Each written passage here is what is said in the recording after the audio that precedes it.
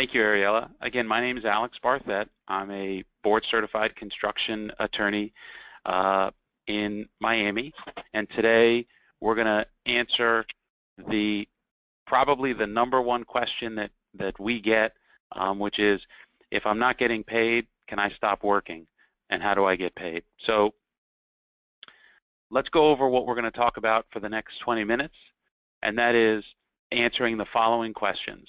So number one, what does your contract say about stopping work? Next, what is the status of work and payment on the job at the time you want to stop working?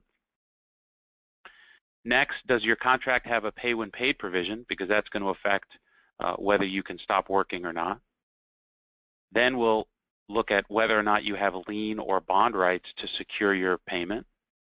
And then once you analyze all of those issues, we'll talk about what it takes in order to move forward, taking the plunge at stopping work at the end. So let's get started. So the first thing you need to do in analyzing the question whether or not you can stop working if you haven't been paid is to look at your contract.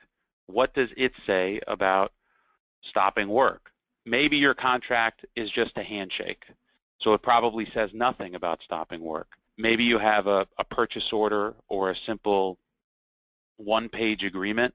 Also, just because it's in writing, it may not say anything about work stoppage.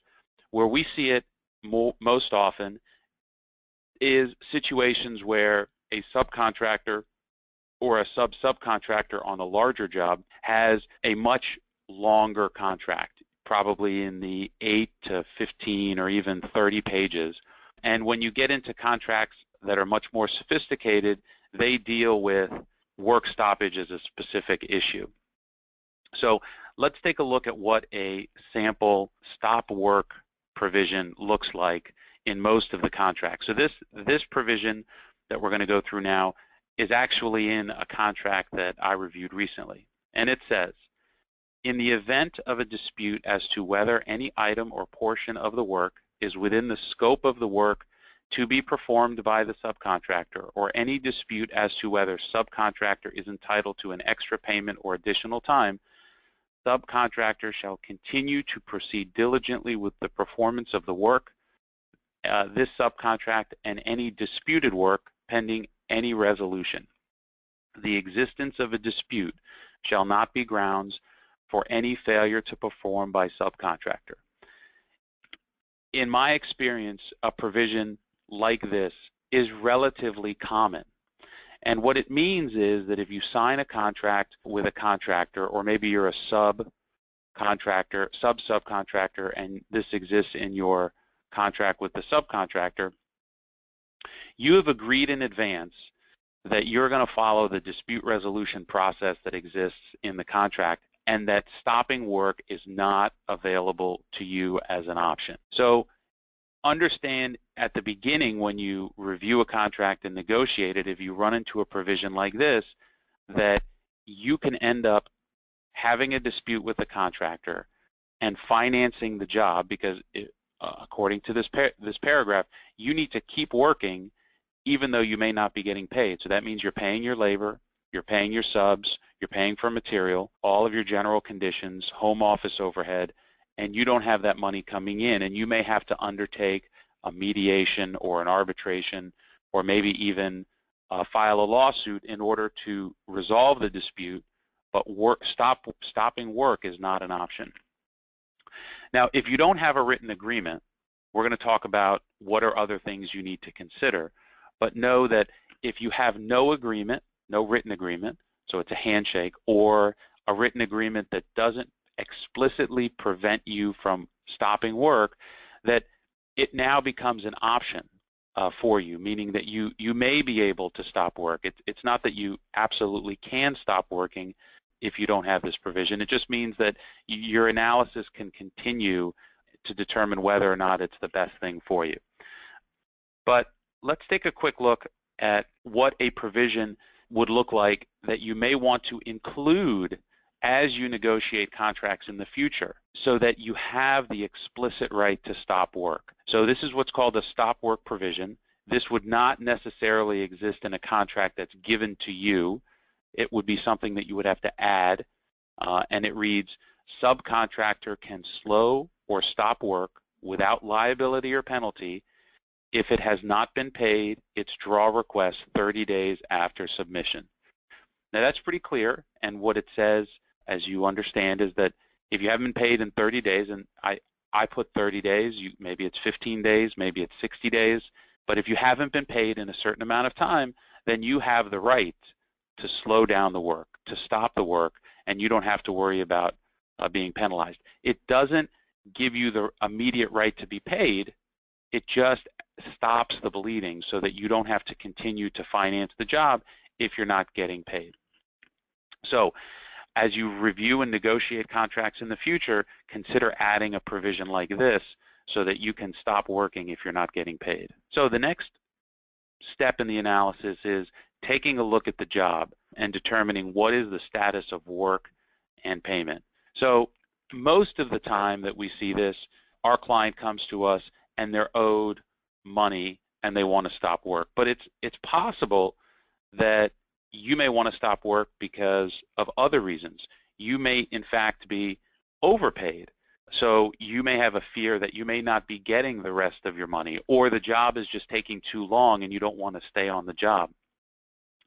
If that's the case, you have to be very careful, because you need to make sure that you haven't been paid for labor or materials that haven't already been furnished. Meaning, if you analyze the finances on the job, have you received more money than the job has on site in the form of your labor and materials? And where one of the places that this comes into play most often is whether or not you have received deposits for materials that are on order.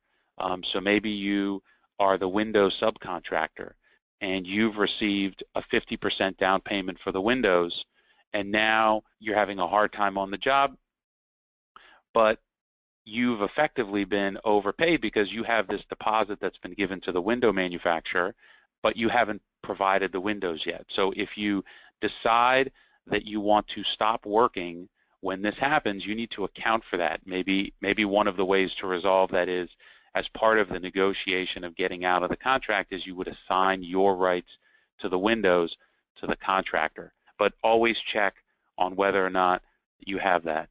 The next thing you have to look at is, what about your subs and suppliers? Do you owe them money? So if you stop working, what's going to happen with them? Are they going to be coming after you to get paid? They may have lien rights and bond rights, and we'll talk about that in a minute. But also remember that you have a contract with them. If you stop working and you're not getting paid, and once you stop working, you're not likely to get paid right away without a little bit of a fight, are your subs and your suppliers lined up with you so that they're not going to come after you?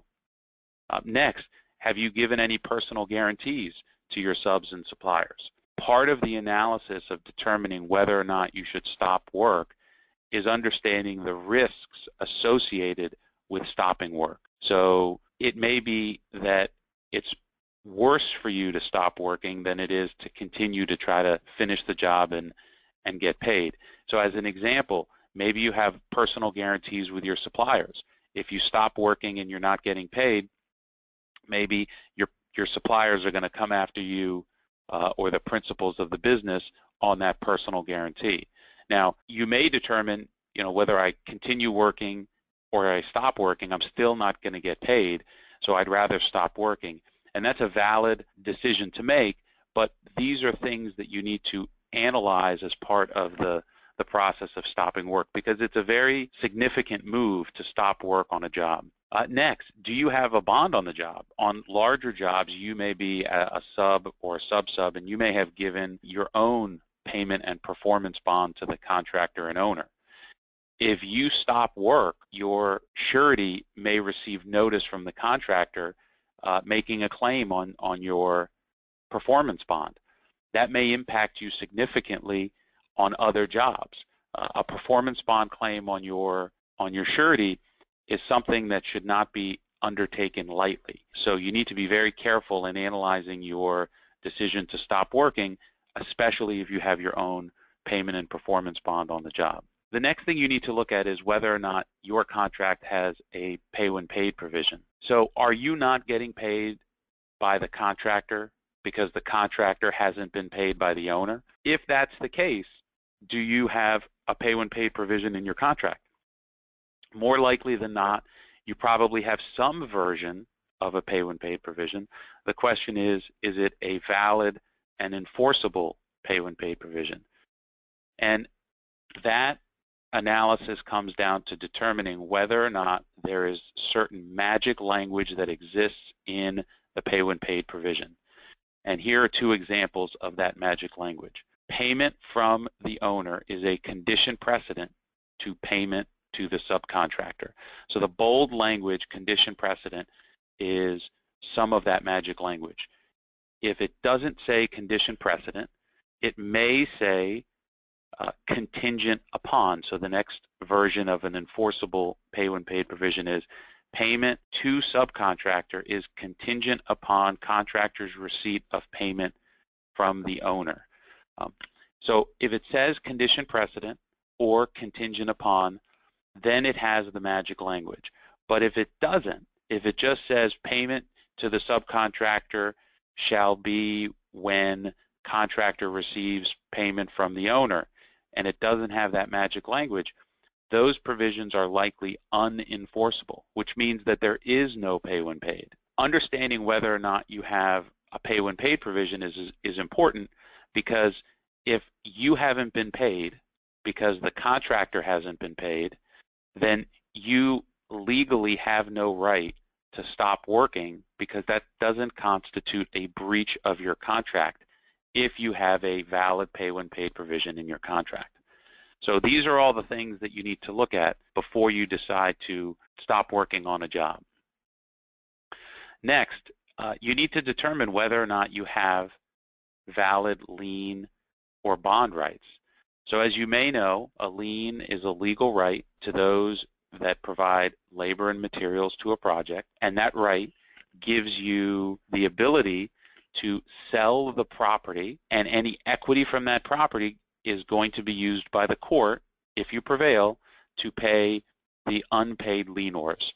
So if you are the electrician on a project or the tile supplier on a project, and you record a lien and you prevail, the property will be sold, and at the sale, all that equity, because maybe there's a mortgage on the property, the mortgage gets paid first, but any equity from the sale would go to pay you and any other lienor that has asserted a claim and it's been determined to be valid. Before you decide to pull the plug on a project, you need to make sure that you will have secured your rights to be paid via a lien. You may have rights against the contractor's payment bond. It's similar to your rights under a lien, except instead of the property that is encumbered, it is the claim against the contractor's payment bond surety. So briefly, we'll go over the filing requirements for a lien or a bond in Florida. And the rule is relatively straightforward. It's 45, 90, 1 year. So within no later than 45 days from your first work on the project, the owner and contractor need to receive your notice to owner. Again, 45 days is the outside most date, and ideally you do it much sooner. If you use a service like Sunray, they handle all of the paperwork associated with the notice to owner. You submit the request to them, they do the research, and that notice gets sent out to everyone that needs to get it under the law via certified mail. It's a very simple process, and they take all of the hassle out of it. So that's step one. No later than 45 days, you send your notice to owner. Next, within 90 days of your last work on the project, again, no later than 90 days from your last work on the project, you need to record your claim of lien in the county where the project is located, or if you have a claim against a payment bond, the surety and contractor need to receive a copy of that notice of non-payment by the 90th day. Again, remember, these days are the outside most time period. Ideally, you're undertaking these steps at least a few weeks before the deadline so that you have a little wiggle room in case the mail gets delayed or there's a problem in your office and someone drops the ball. So don't wait till the absolute last day. Try to do it much sooner.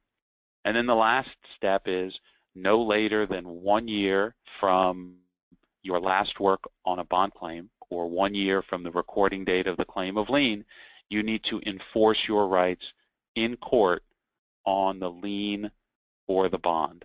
And again, this is the outside most date. I would recommend that if you're owed money and you don't have a business reason to wait, maybe you have other jobs with this contractor or this owner, so you've decided that you want to wait to enforce your rights, that's fine. Other than that, you should be taking action to collect the debt, I would say anywhere from 30 to 90 days after you send your notice of non-payment or record your lien. Waiting much beyond that isn't going to make your case any better. It probably is going to make it worse. People are going to move from company to company. Documents may get lost. Memories fade. So the sooner you decide to take action, the more likely it is that you will get paid. So if you're going to consider walking off a job because you haven't been paid, you want to increase the likelihood of getting paid by asserting timely your lien and bond rights. So now we've looked at all of the issues, and the question is, are you ready to take the plunge and walk off the job? I would urge you that before you actually do that, because while we're going over generalities now, every contract is different, every situation is a little different, you should consult with a construction attorney first, so that attorney can give you the pros and cons associated with walking off a job. You don't want to find yourself in a worse place because you decided to walk off the job and regret that decision. So consult with a construction attorney first to understand the risks and benefits of walking off the job. But once you decide that you're going to do it in the future, use the opportunity before you walk off the job, because you may not get access back to the site, to document what is happening on that site. What are the reasons that are holding you up on that job? Take lots of pictures. You can take videos, send written notices, even emails are fine. Ideally, you're not waiting until the last minute, but that the documentation has been progressing through the course of the job so that you can tell a story of what happened on the job and why things outside of your control were negatively impacting your ability to do your work. And you can tell that story over weeks or months. Remember that part of protecting your rights to get paid is building your legal case during the course of construction, sending regular notices, sending pictures and emails to the contractor or the subcontractor or the owner indicating what's happening on the job. Because if you wait until the very end, it looks like you're just complaining. But if you do it over a longer period of time, you can tell a much better story. If you are bonded, if you are the bonded contractor or you're a sub and you are the bonded contractor, you need to make sure that you notify your surety before you walk off the job. Because one of the things that will likely occur is that your surety will receive a notice from the contractor or the owner. So you don't want them to get that notice first. You want to talk to them first and let them know about the problem, let them know that you've spoken with a lawyer, you've documented the issues on the job, and that it's in your best interest to walk off so that you can get their support and that there are no surprises.